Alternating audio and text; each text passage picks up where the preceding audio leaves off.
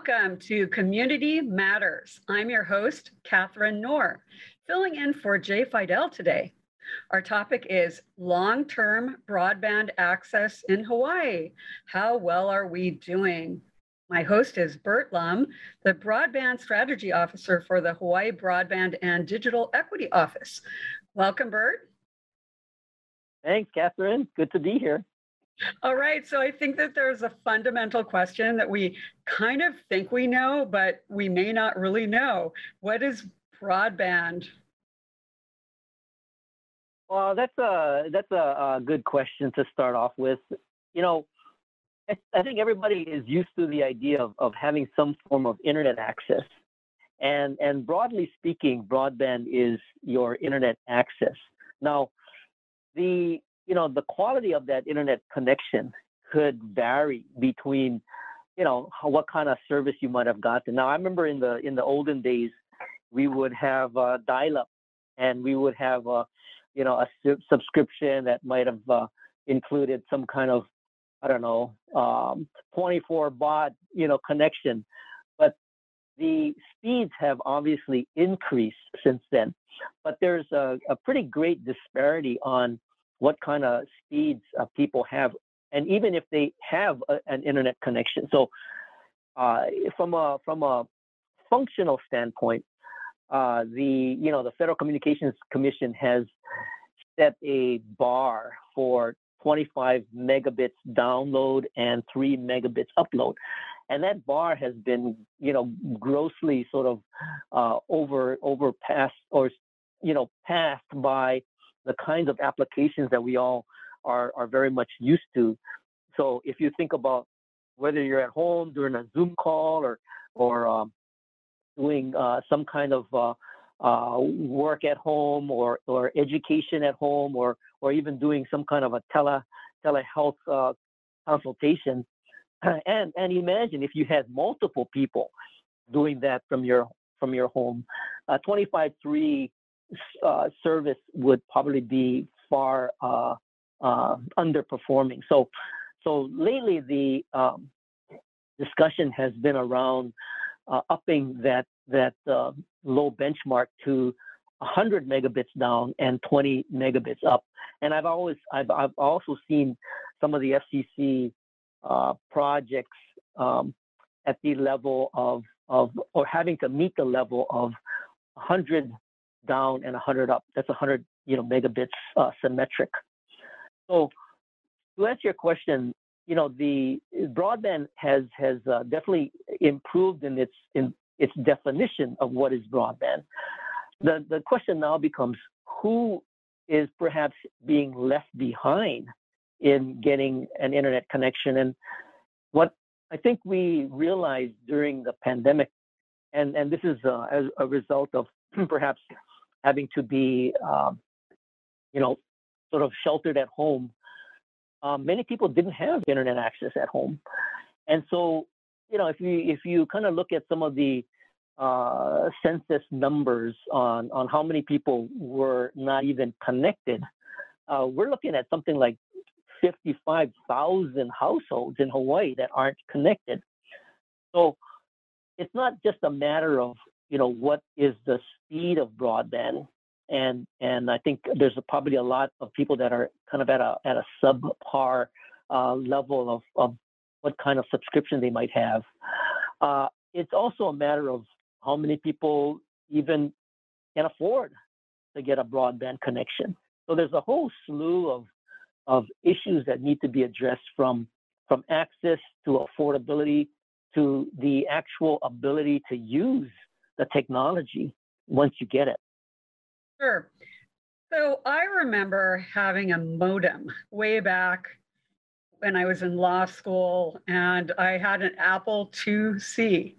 And now, years and years later, all of a sudden, our lives revolve around broadband. We've suddenly, with COVID, we've entered into this world where much of our lives are on Zoom or on another meeting platform. So one issue that comes to mind when we talk about this is most of the world has mobile phones. However, not all of the world has PCs and laptops. And does broadband impact the use of our mobile phones as well? That's a good question. So when we start to talk about the different devices that might be connected to that internet subscription, you have your typical landline connection, which would be provided by the Hawaiian Telcom or like a Charter Spectrum. And that would be bringing a physical line to your home that you could then connect your whether it's a desktop computer or a laptop computer. And then, of course, with the advancements in the wireless industry, we saw. I remember, these huge Motorola brick phones that people were using, and at the time, it was kind of the state of the art. But that evolved to the sort of the flip phone, and I thought, oh wow, these flip phones, they look pretty cool because they remind me of the Star Trek communicator. But the ability for that phone to really do a lot of functional things was limited by the service, and we're talking back when it was like a 2G kind of a service or even like a 3G service. What really transformed the whole mobile experience was 4G, and 4G enabled more bandwidth, and the protocol enabled a much richer experience by the user being able to access websites. And of course, we all remember what happened with the iPhone and the fact that the iPhone was a really a game changer in terms of how you interact online to all the online resources that are available. So that's the kind of evolution of the wireless. And then you have now the introduction of 5G, which is the next level of protocol that is being unfolding in front of us as a result of carriers like Verizon, AT&T, and T-Mobile. So that is going to be a continued, I think, enabler of more applications being able to be delivered on the mobile device. Now, I think your question really sort of begs the issue of what devices are we talking about when talking about broadband? And we're talking about both the landline connected, could be a laptop, could be a desktop, and we're also talking about tablets, and that could be a mobile connection, or it could be at home on your Wi-Fi, or it could be a smartphone that you now have that is with you all the time. It's your mobile device, and that's why the federal government, for many of these projects that are kind of rolling out to get funded, they are looking at something called the sort of technology neutral, and it could be fiber based, it could be wireless, but again, it depends on the program and how I guess from a cost standpoint, how economical it is to deliver the service to a wide swath of geography. And sometimes, running fiber to every home might not be the most cost effective, and that's why wireless solutions are also part of the technological mix that could be proposed. So what's interesting to me is that this idea of the importance of broadband is it. Before I used to think of the internet as sort of a luxury that if you have extra money that you would have good internet access, you would have a laptop, a PC, a mobile phone. But as our society has progressed, it seems to me that broadband and the access to the internet is actually more important. in our daily functioning. What are your thoughts on our actual needs versus wants in relation to broadband? Well, of course, you're talking to the broadband strategy officer, so I'm going to be a little biased. But there have been others that have been really promoting the idea of broadband and internet as a human right, because we have gotten to the point where the ability for us to do a lot of what we currently do in our daily lives are already dependent on the internet. And if you look at Hawaii, and I'll kind of look at it from first from a kind of a statewide standpoint. We're in the middle of the Pacific, and a lot of what our commerce and sort of business activity revolves around is our ability to connect not only in the state but across the Pacific Ocean. So there's you can always think of, well, maybe I'll just fly there or maybe I'll just send a snail mail letter to whoever I want to send something to, or maybe I'll catch a boat to the West Coast to get to the West Coast. If commerce were limited by that sort of physical need to jump on a plane or jump on a boat, you would be at a great disadvantage in Hawaii. And I think that's true across the entire globe. And when you start to look at, if you're in a location and you're, let's say just an example, you're at home and you're because of the pandemic, you're sheltered at home, but you still need to conduct the variety of things that you need to do, whether it's education, whether it's doing remote work or working from home, whether it's doing a health consultation. And, if you were to, let's say there's a program that was rolled out last year called the Emergency Broadband Benefit, and you wanted to access this benefit. One of the ways that you could do that is through your internet connection. And so how do you get access to some of these government services?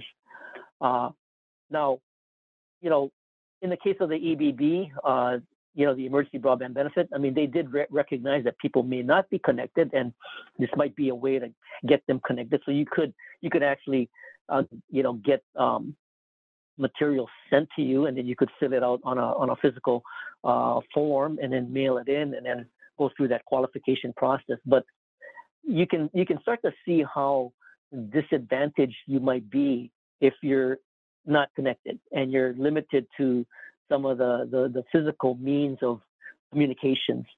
And then you start to look at also the what is the economy, and what are the sort of the tech drivers, and what is this digital economy that we oftentimes talk about.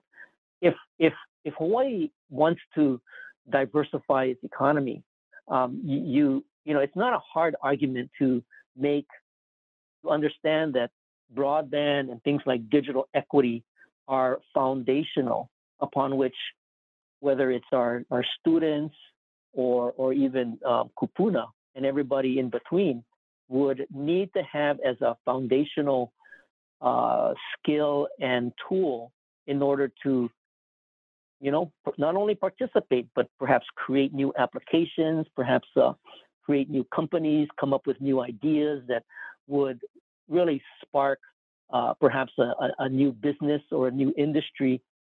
And any industry that you might think of that is already kind of a existing traditional legacy business, from agriculture to tourism, all depend on some form of connectivity.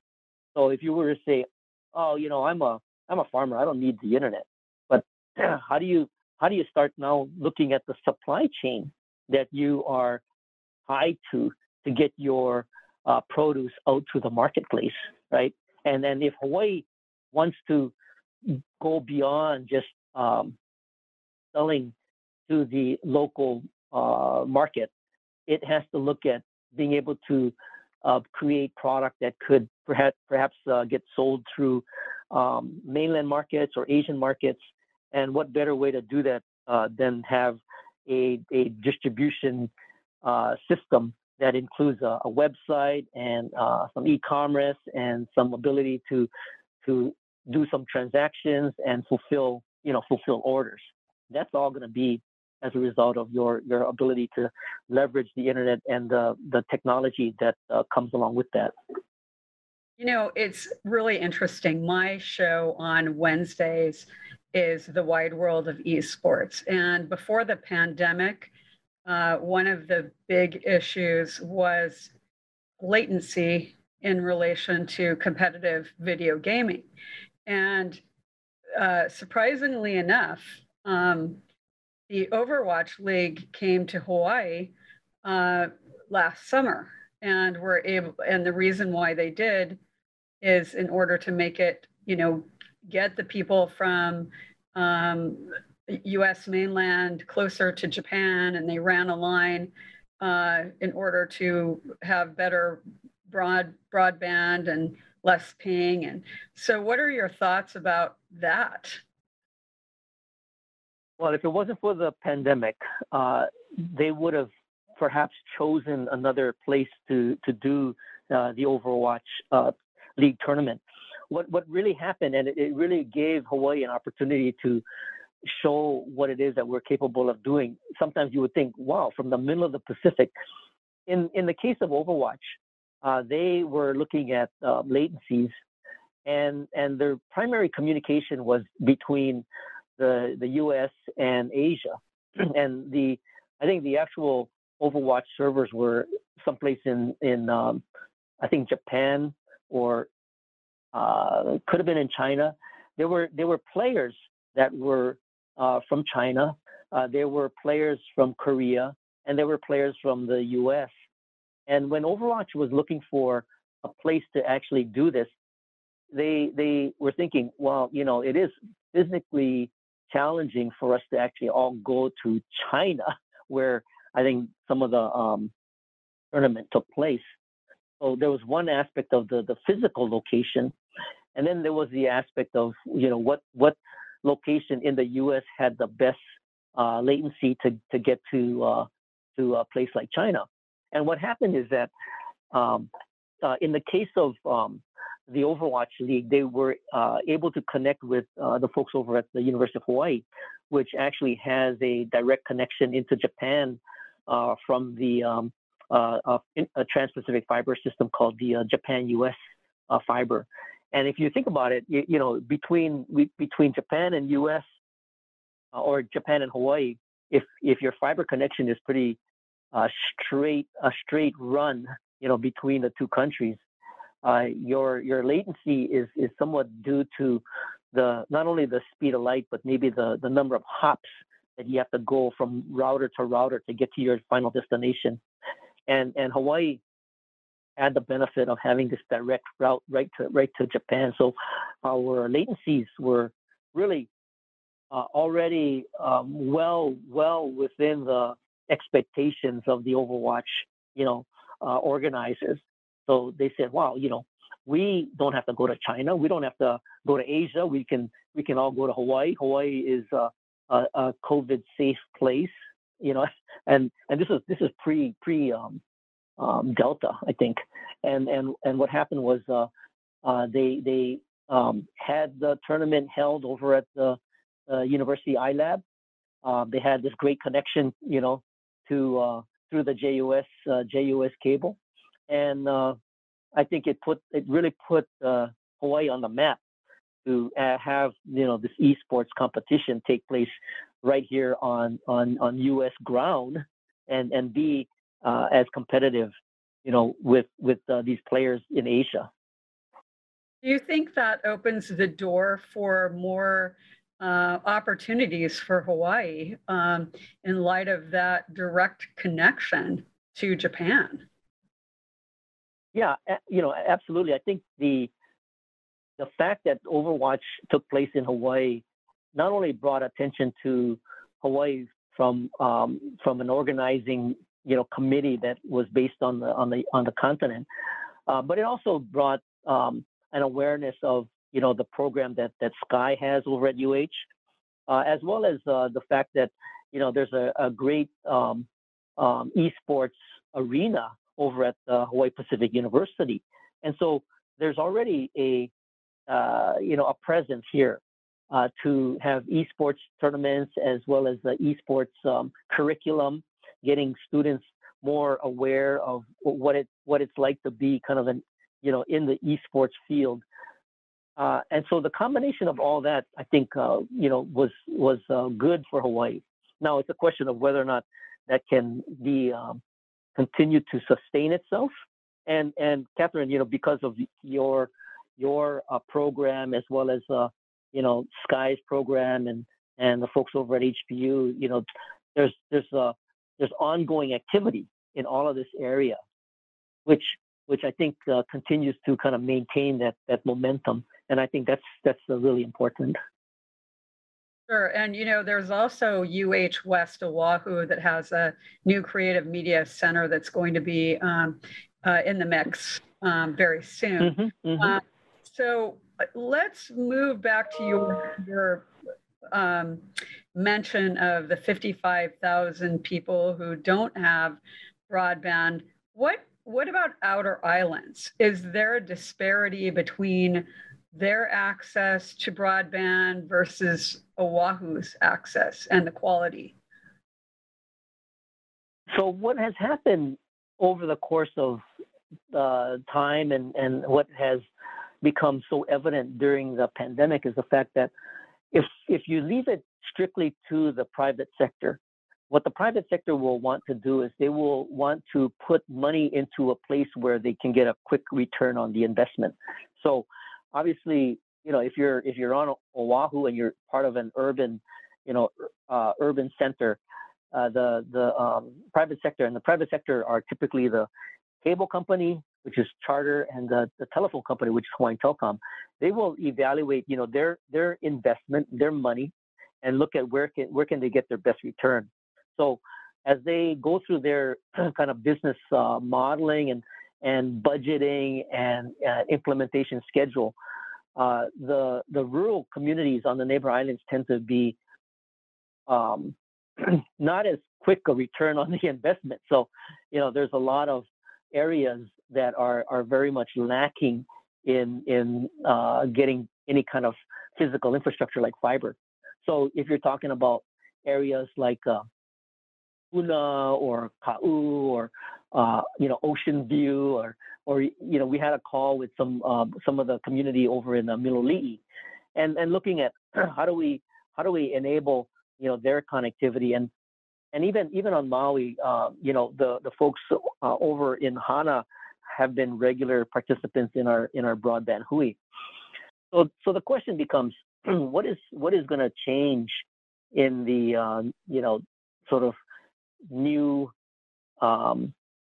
programs that are being rolled out by the federal government? So the federal government has recognized that the private sector can do so much because they're basically driven by some of this ROI and stakeholder or shareholder commitments to make a profit. So the federal government has several programs that will fund this kind of broadband deployment, and I'll speak to three fairly large size programs that are going to be kind of rolled out. The first one is coming out of the coming out of the American Rescue Plan. It's called the Capital Projects Fund, and the Capital Projects Fund is something to the tune of about $115 million. And so that is the first large what I call a tranche of money that we, Hawaii, will need to apply for. We will get the 115, but we have to go through an application process, and that process includes something called a grant plan. And then within the grant plan, there are specific projects that constitute what that grant plan is, and that those projects need to be identified to the detail that they, in essence, roll up to the $115 million. So that's one tranche of money. The next one that is going to be kind of rolling out is actually, it should be any day soon now, is about $90 million that will go to the Department of Hawaiian Homelands.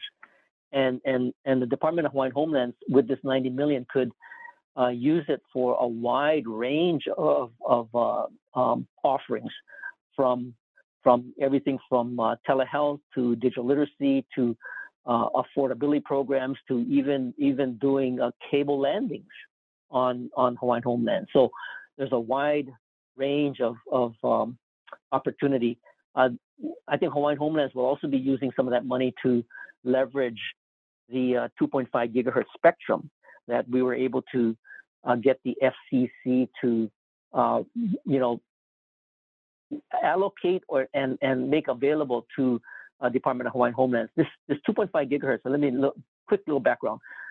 They made it available to Native Americans, Native Alaskans, and in Hawaii, since there's no federal recognition of Native Hawaiian people, we petitioned the FCC to consider Department of Hawaiian Homelands as the representative, because the FCC or the federal government recognizes Department of Hawaiian Homelands and the homelands that they administer.